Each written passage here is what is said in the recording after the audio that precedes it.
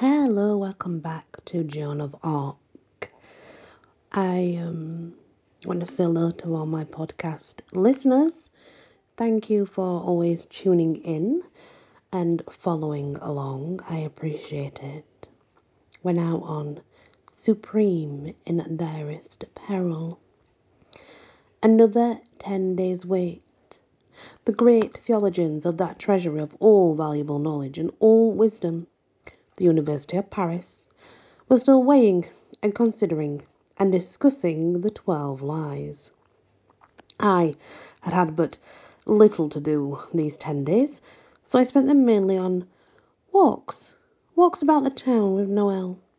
But there was no pleasure in them, our spirits being so burdened with cares and the outlook for Joan growing steadily darker and darker all the time. And then we naturally contrasted our circumstances with hers.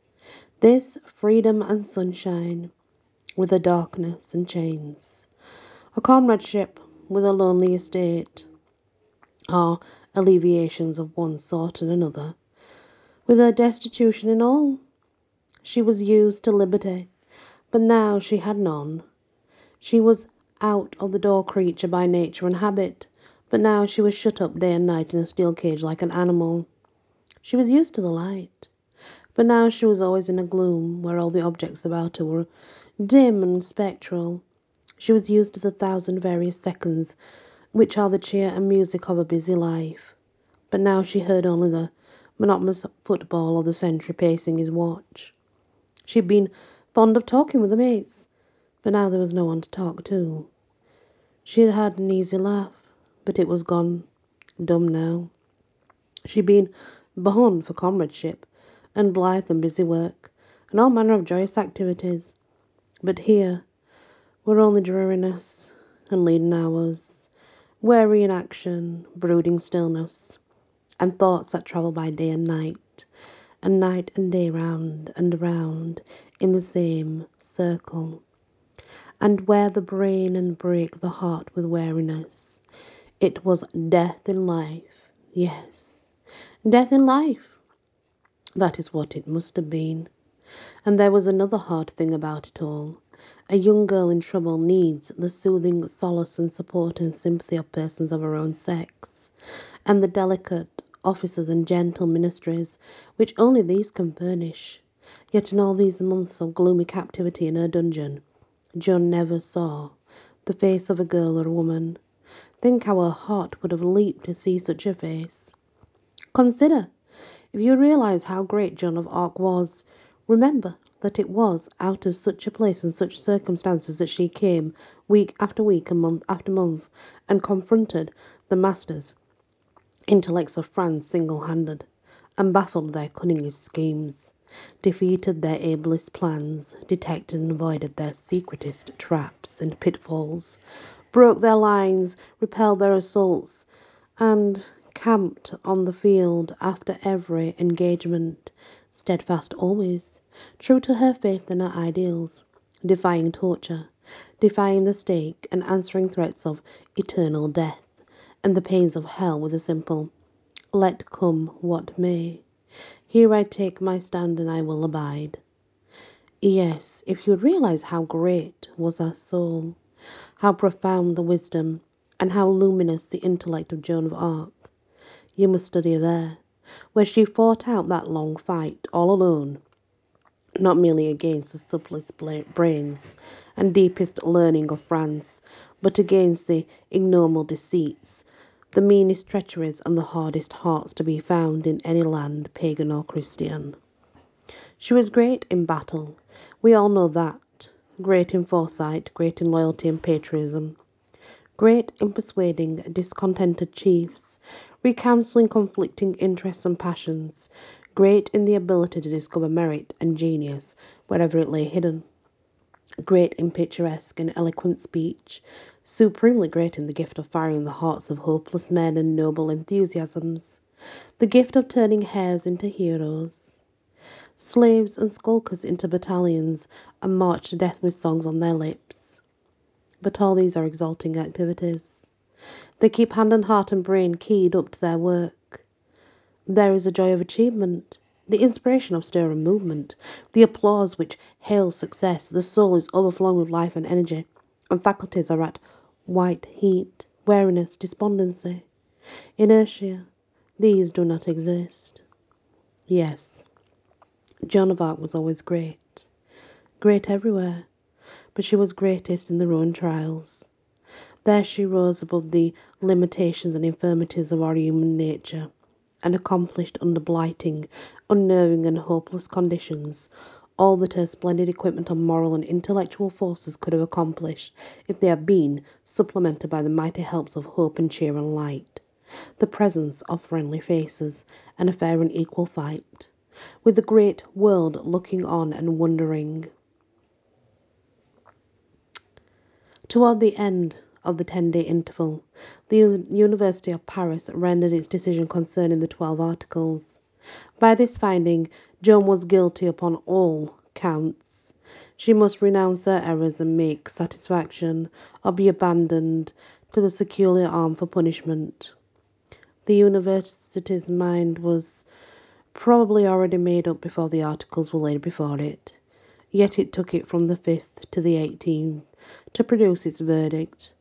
I think the delay may have been caused by temporary difficulties concerning 2 points. Number 1, as to who the fiends were who were represented in Joan's voices. Number 2, as to whether her saints spoke French only. You understand, the university decided emphatically that it was fiends who spoke in those voices. It would need to prove that, and it did. It found out who those fiends were and named them in the verdict: Belial, Satan, and Behemoth. This has always seemed a doubtful thing to me, and not entitled to much credit. I think so for this reason, if the university had actually known it was those 3, it would, for very consistency's sake, have told how it knew it, and not stopped with the mere assertion, since it had made Joan explain how she knew they were not fiends. Does that not seem reasonable? To my mind, the university's position was weak, and I will tell you why. It had claimed that Joan's angels were devils in disguise, and we all know that devils do disguise themselves as angels. Up to that point, the university's position was strong, but you see yourself that it eats its own argument when it turns around and pretends that it can tell who such apparitions are, while denying the likability to a person with as good a head on her shoulders as the best one the university could produce.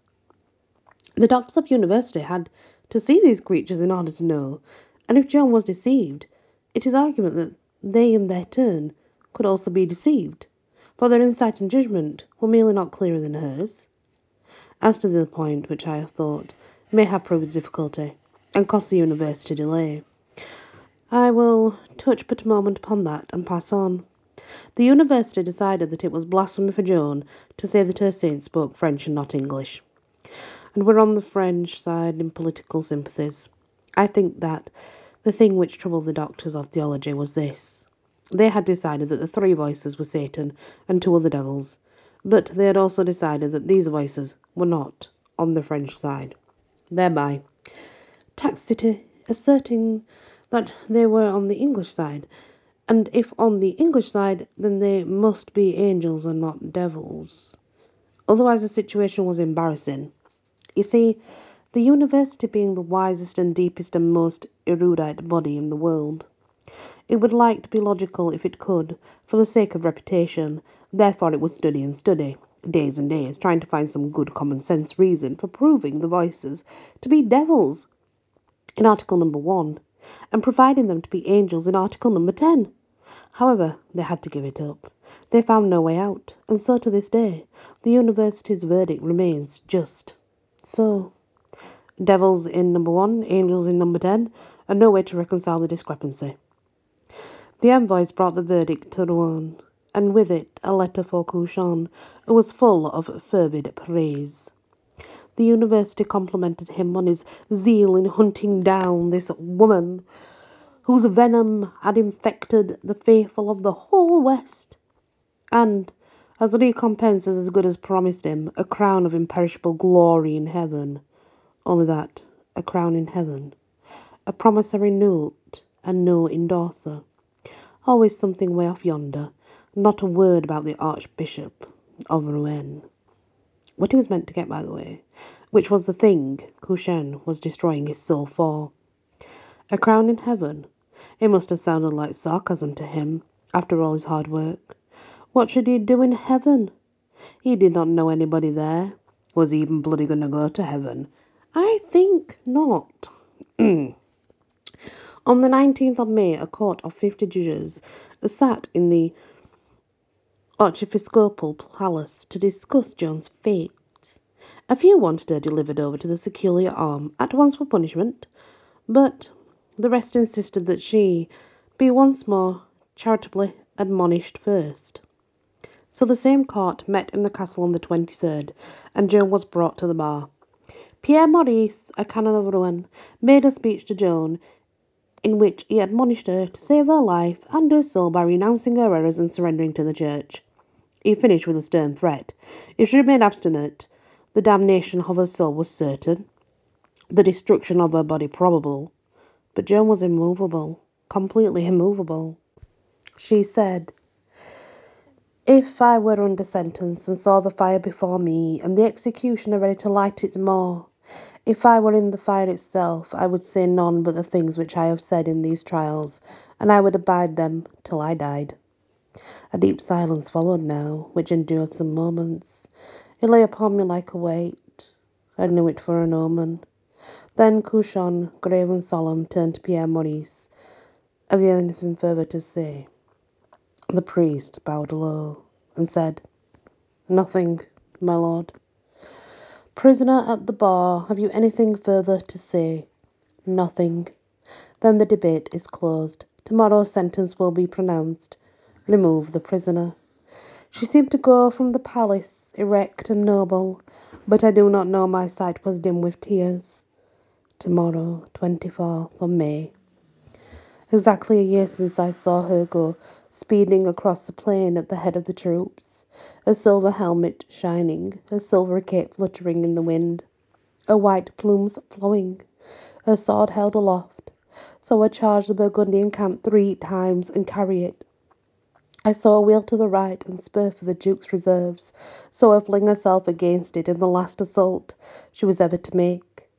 And now that fatal day was come again, and see what it was bringing. And that's the next part of our Joan of Arc. I am disgusted, really, in the way they condemned her. That's disgusting, right? They had no evidence. They made shit up. They lied. And they just got it sealed. Just gave it its seal of approval. How they can do that, I don't know. Mind you, we're talking about back in days when they would torture women to make them say they were witches even when they weren't. But man, that's horrible. It's really horrible. Thank you for listening, and many blessings.